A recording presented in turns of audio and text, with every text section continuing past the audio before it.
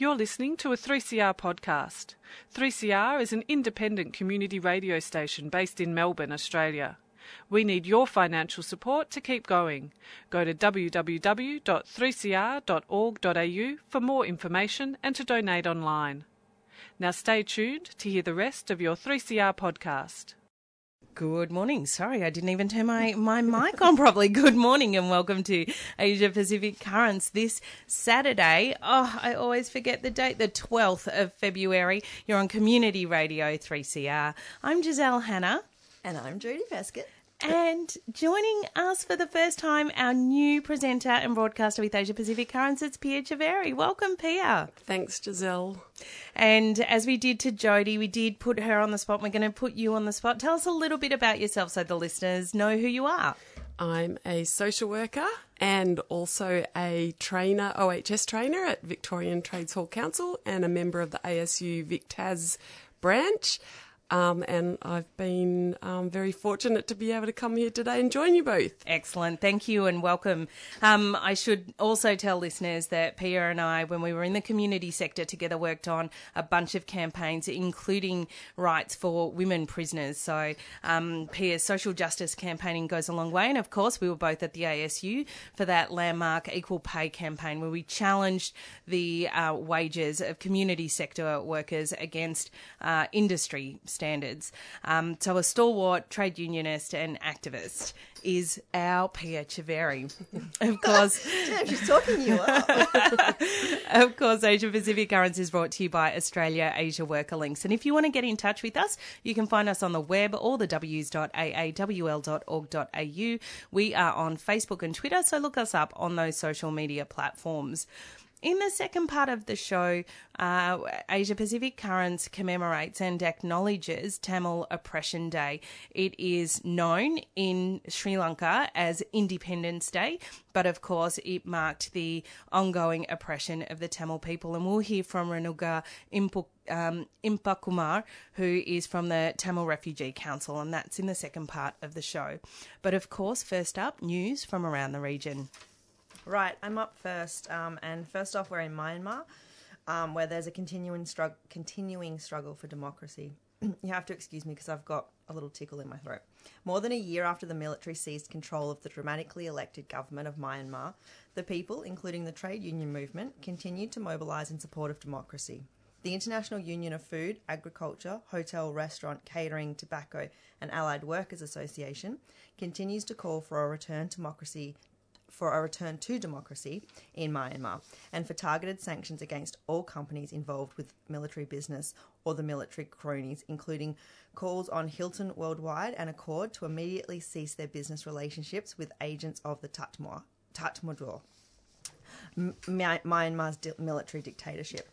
The IUF stands with its sister global unions in calling for recognition of the National Unity Government and the United Nations. IUF General Secretary Sue Longley stated, It is unconscionable that companies like Hilton and Accord continue to fuel a regime of death and oppression more than a year after the coup d'état.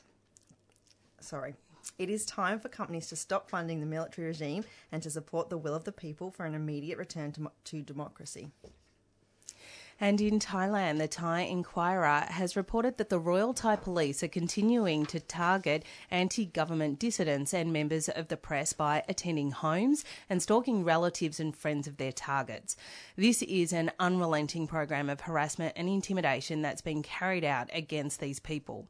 According to iLaw, at least 18 activists and journalists, including Siroti Klampai-Boon, a prominent reporter for Voice TV, has been visited by the police at their house between the 1st and 24th of January this year. University student protest groups are calling for an investigation into the police. Amarat Chokimpamitukul, who is an MP for the Move Forward Party, states the police have been doing this continuously. They've not stopped, especially in rural areas. Amaret added, what I believe is disgusting is when they visit the houses and they could not find the activists, they will psychologically harass their family or neighbours instead. She said that officers usually ask the neighbours about the whereabouts and the daily activities of the activists, and then told them to beware of the activist as a dangerous individual and a threat to national security. Such visits are not one-offs, but are regular. Okay, and in a major breakthrough in the efforts of the Garment and Textile Workers Union in Karnataka, India, the Workers' Rights Consortium and a growing list of labour rights advocates have to address the refusal of suppliers in Karnataka to pay the legal minimum wage, a violation that has affected 400,000 workers who are actively owed nearly $60 million. Shahi Exports, the country's top exporter, became the first to commit to pay arrears. Shahi Exports, India's largest garment manufacturer, has announced that it will begin paying its 80,000 workers in Karnataka immediately the correct minimum wage and will provide them with full back pay for the prior underpayment, which is estimated to total $10 million since a minimum wage increase went into effect in April 2020. Shahi has committed that roughly half this back pay will be paid to workers in the next 10 days. Despite these being legal minimum wages, payment of which should have never been denied in the first place, Shahi's commitment is a significant step forward. It will benefit workers who will produce apparel for many major brands, including H&M, Abercrombie & Fitch and Nike.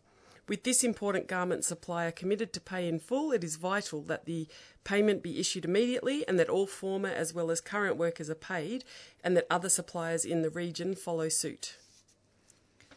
Right, now we're in Cambodia. The IUF is calling for the immediate release and the unconditional dropping of all charges against 8 union leaders involved in a strike at Naga World Casino Hotel in Cambodia.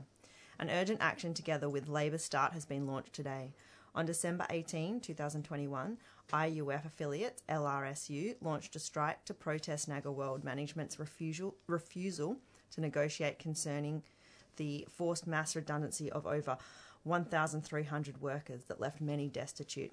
The union made every effort to negotiate a solution, but management refused to talk and even failed to attend a mediation session convened by the Ministry of Labour.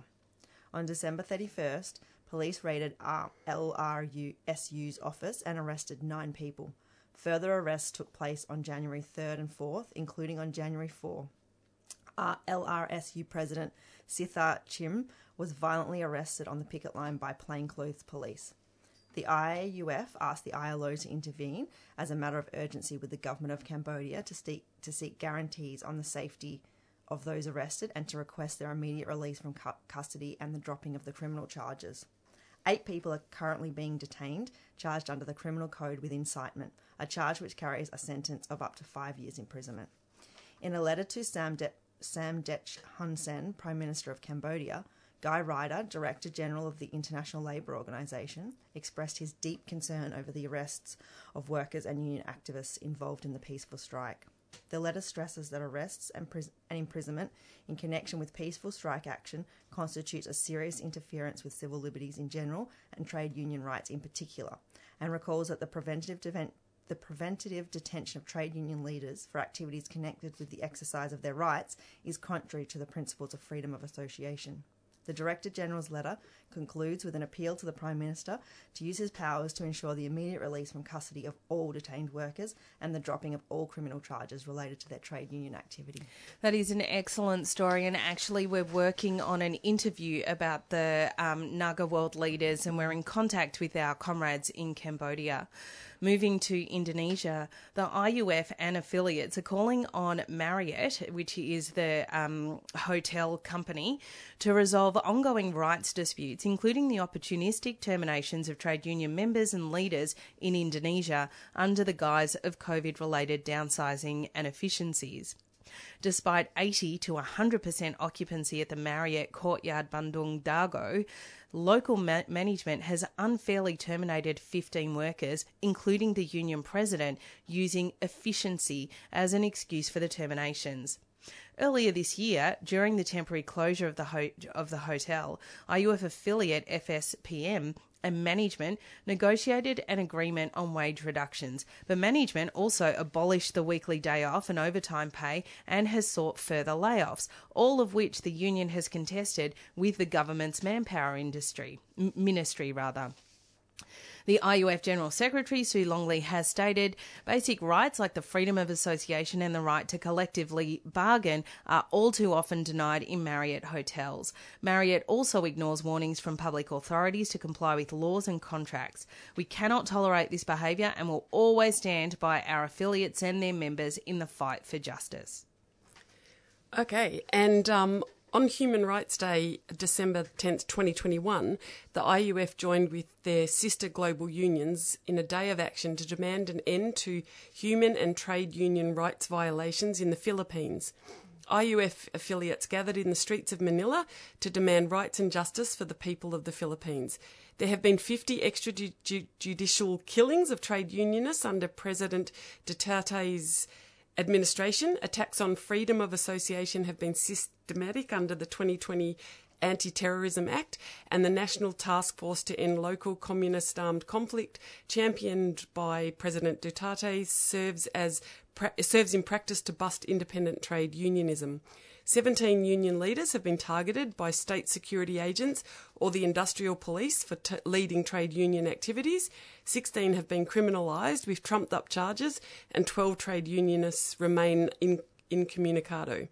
Global and national unions are calling for an immediate ILO tripartite mission to the Philippines, an investigation into the extrajudicial killings of trade unionists, and a commitment with concrete policies and practices from the government to end the targeting of trade unionists and their legitimate activities.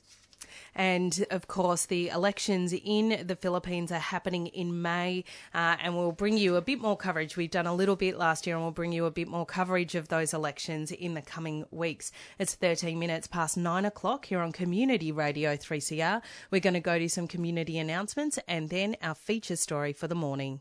The Commons Social Change Library is an online collection of educational resources for those campaigning for social change. It collects, curates and distributes the key lessons and resources of progressive movements around Australia and across the globe. The library includes over 500 resources covering campaign strategy, community organising, activist history, digital campaigning, diversity and inclusion, and much, much more. It's free to access the library, so check out the collection at www.commonslibrary.org. Commons Social Change Library is a 3CR supporter.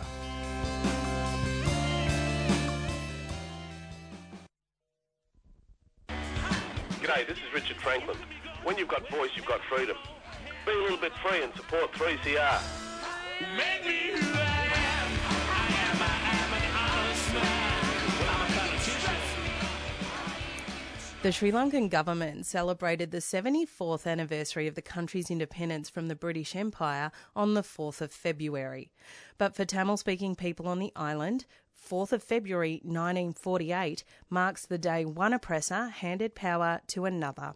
It was Tamil Oppression Day.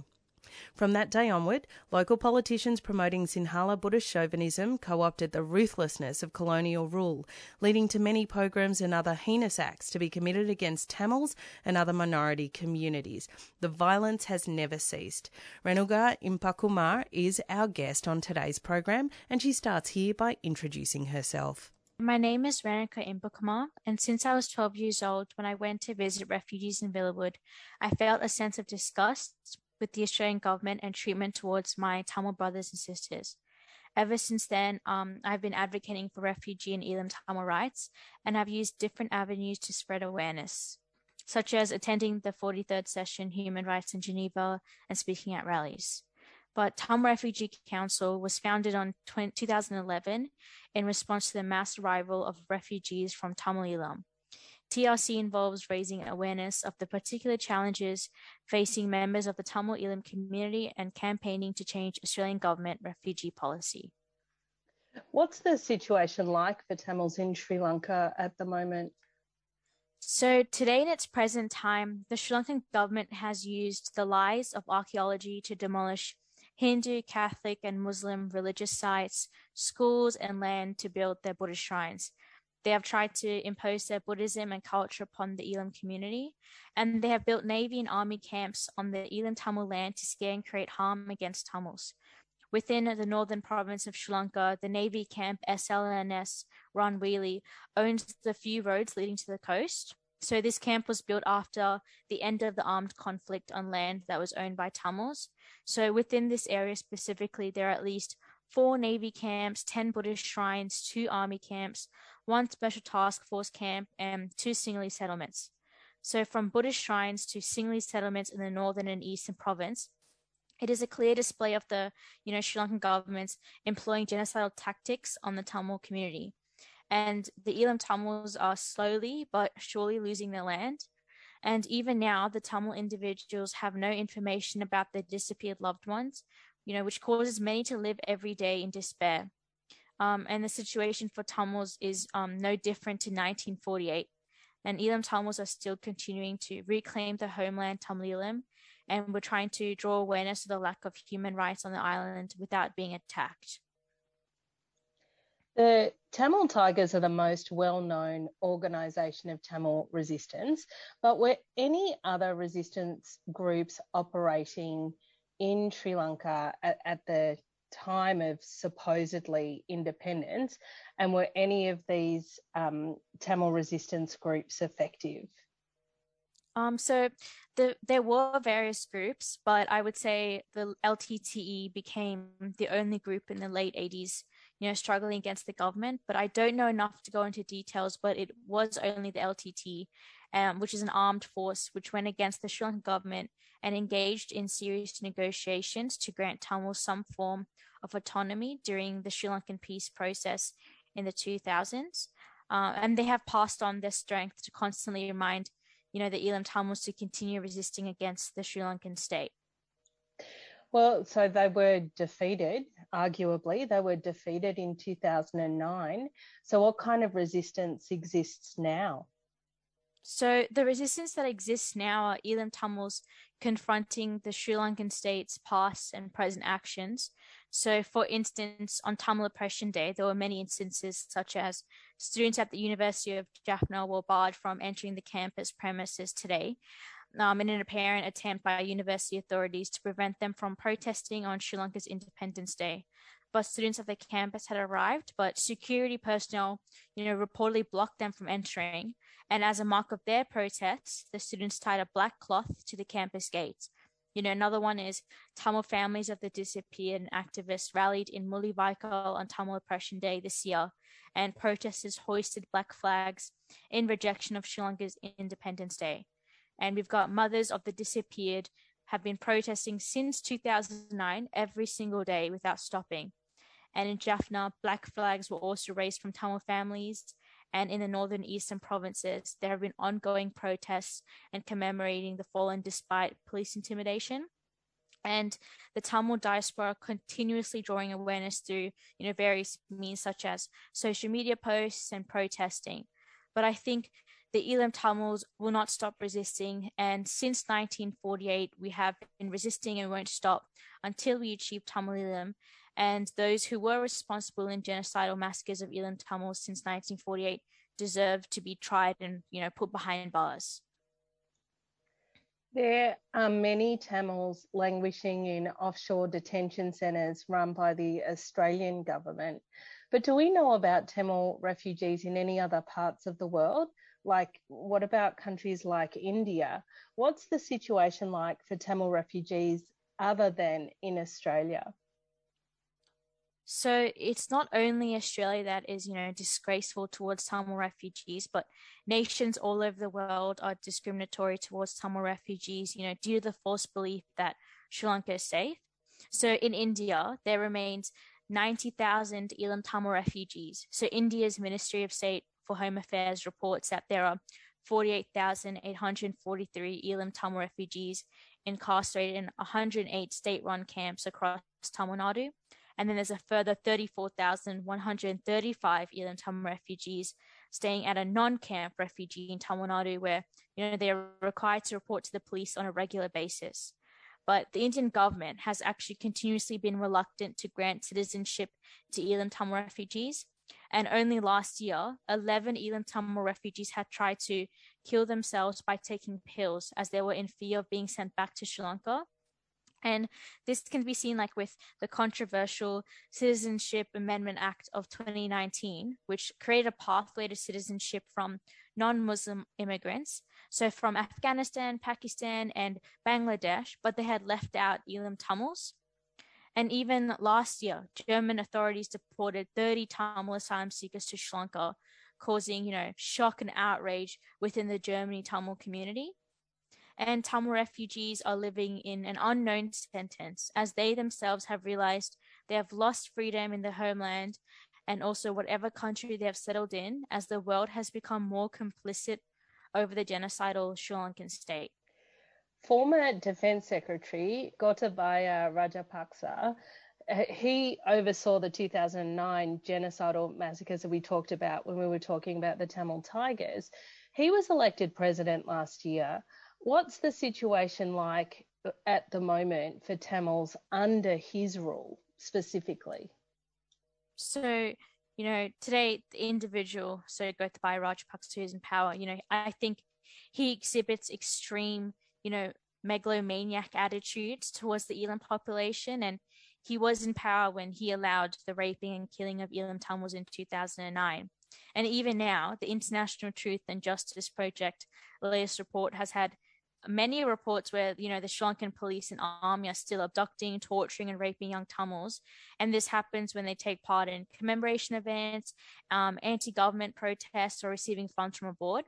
But I think since the return of the Rajapaksa regime, there have been efforts to silence journalists and suppress freedom, and it's been intensified right now. And even, Sri Lanka is currently ranked 127th out of 180 countries in the 2021 World Press Freedom Index.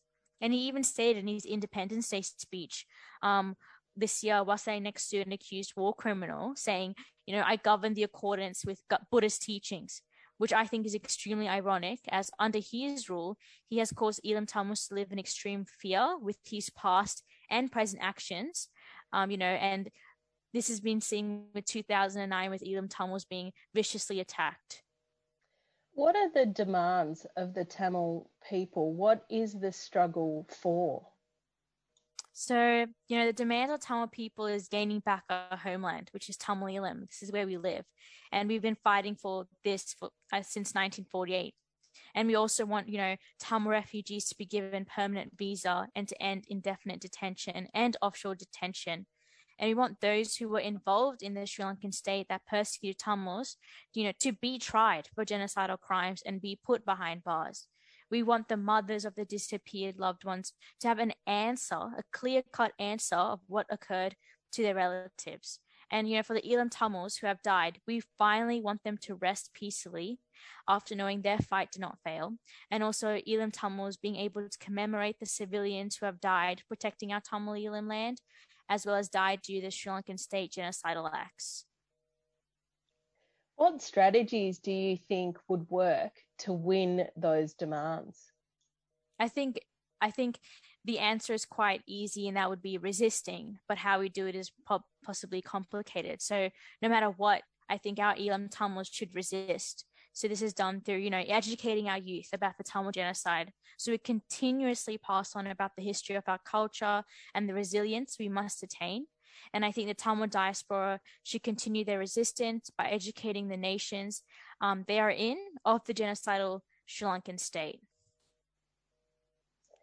What can you tell me about the international movement for solidarity with Tamil people? Because obviously this struggle can't be won without international support. So I actually think there has been no solidarity, which is evident. I think with the case of Mullibaikkal 2009, hospitals were being bombed, children, men, and women were being raped, and our Tamil diaspora during 2009 flooded the streets. And we tried to draw awareness, but the individuals who had power at the time, decided to stay complicit and not speak out against genocidal regime. And this was even evidence of, the Sri Lankan army raping women and throwing them on buses, shooting naked, tied up children, and forcing Tamils to do sexual acts before killing them. But even now, for an example, our Australian government continuously states that Sri Lanka is safe, but refugees are living in fear every day, not knowing what will happen to them if they are sent back. And, other nations like Germany are deporting Elam Tamils back to an unsafe island. So the world has continued to be complicit, I think, even after 2009. And this has caused us Elam Tamils, like me, to face intergenerational trauma because we're trying to speak the truth. What actions can our listeners take to support the struggle then? I think listeners should listen first, on first-hand experiences of genocidal survivors from the Tamil Elam massacre that occurred in 2009. And I think they should visit Elam Tamils in detention as well and understand what we want. And listeners should attend our rallies and become the movement for change. But I think what's crucial is that they should be our spokesperson when needed, when no one listens to us Elam Tamils. Renuga, thank you so much for your time on the program today. Is there anything you wanted to add? So Tamil Refugee Council is hosting an event this Friday, February 11th and also February 13th to boycott the Sri Lankan cricket team. So anyone in Sydney, please attend the protest before the match at Sydney Cricket Ground at 5 p.m. And we are also hosting another one at May Genocide Rally, which commemorates what happened in Mullivaikkal 2009. And that will also be up on Facebook. And if listeners could also follow our social media pages on Facebook, Instagram, and Twitter. And that's the Tamil Refugee Council's page on Facebook and Twitter. Wonderful, yes. Renuga. Thank you so much for your time.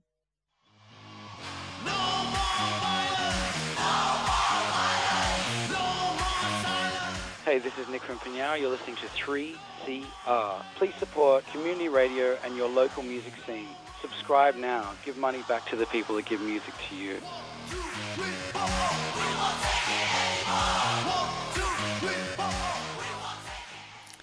It is 28 minutes past 9 o'clock here on Community Radio 3CR. You're listening to an interview with Renuga Impakumar from the Tamil Refugee Council about Tamil Oppression Day. And that brings us to the end of another Asia Pacific Currents. How was it, Pia? It's great. Thanks very much for having me along. I'm looking forward to coming along in the future. And producing some stories too. We'll get these guys recording their own interviews with our comrades from across the Asia Pacific. And Jodie?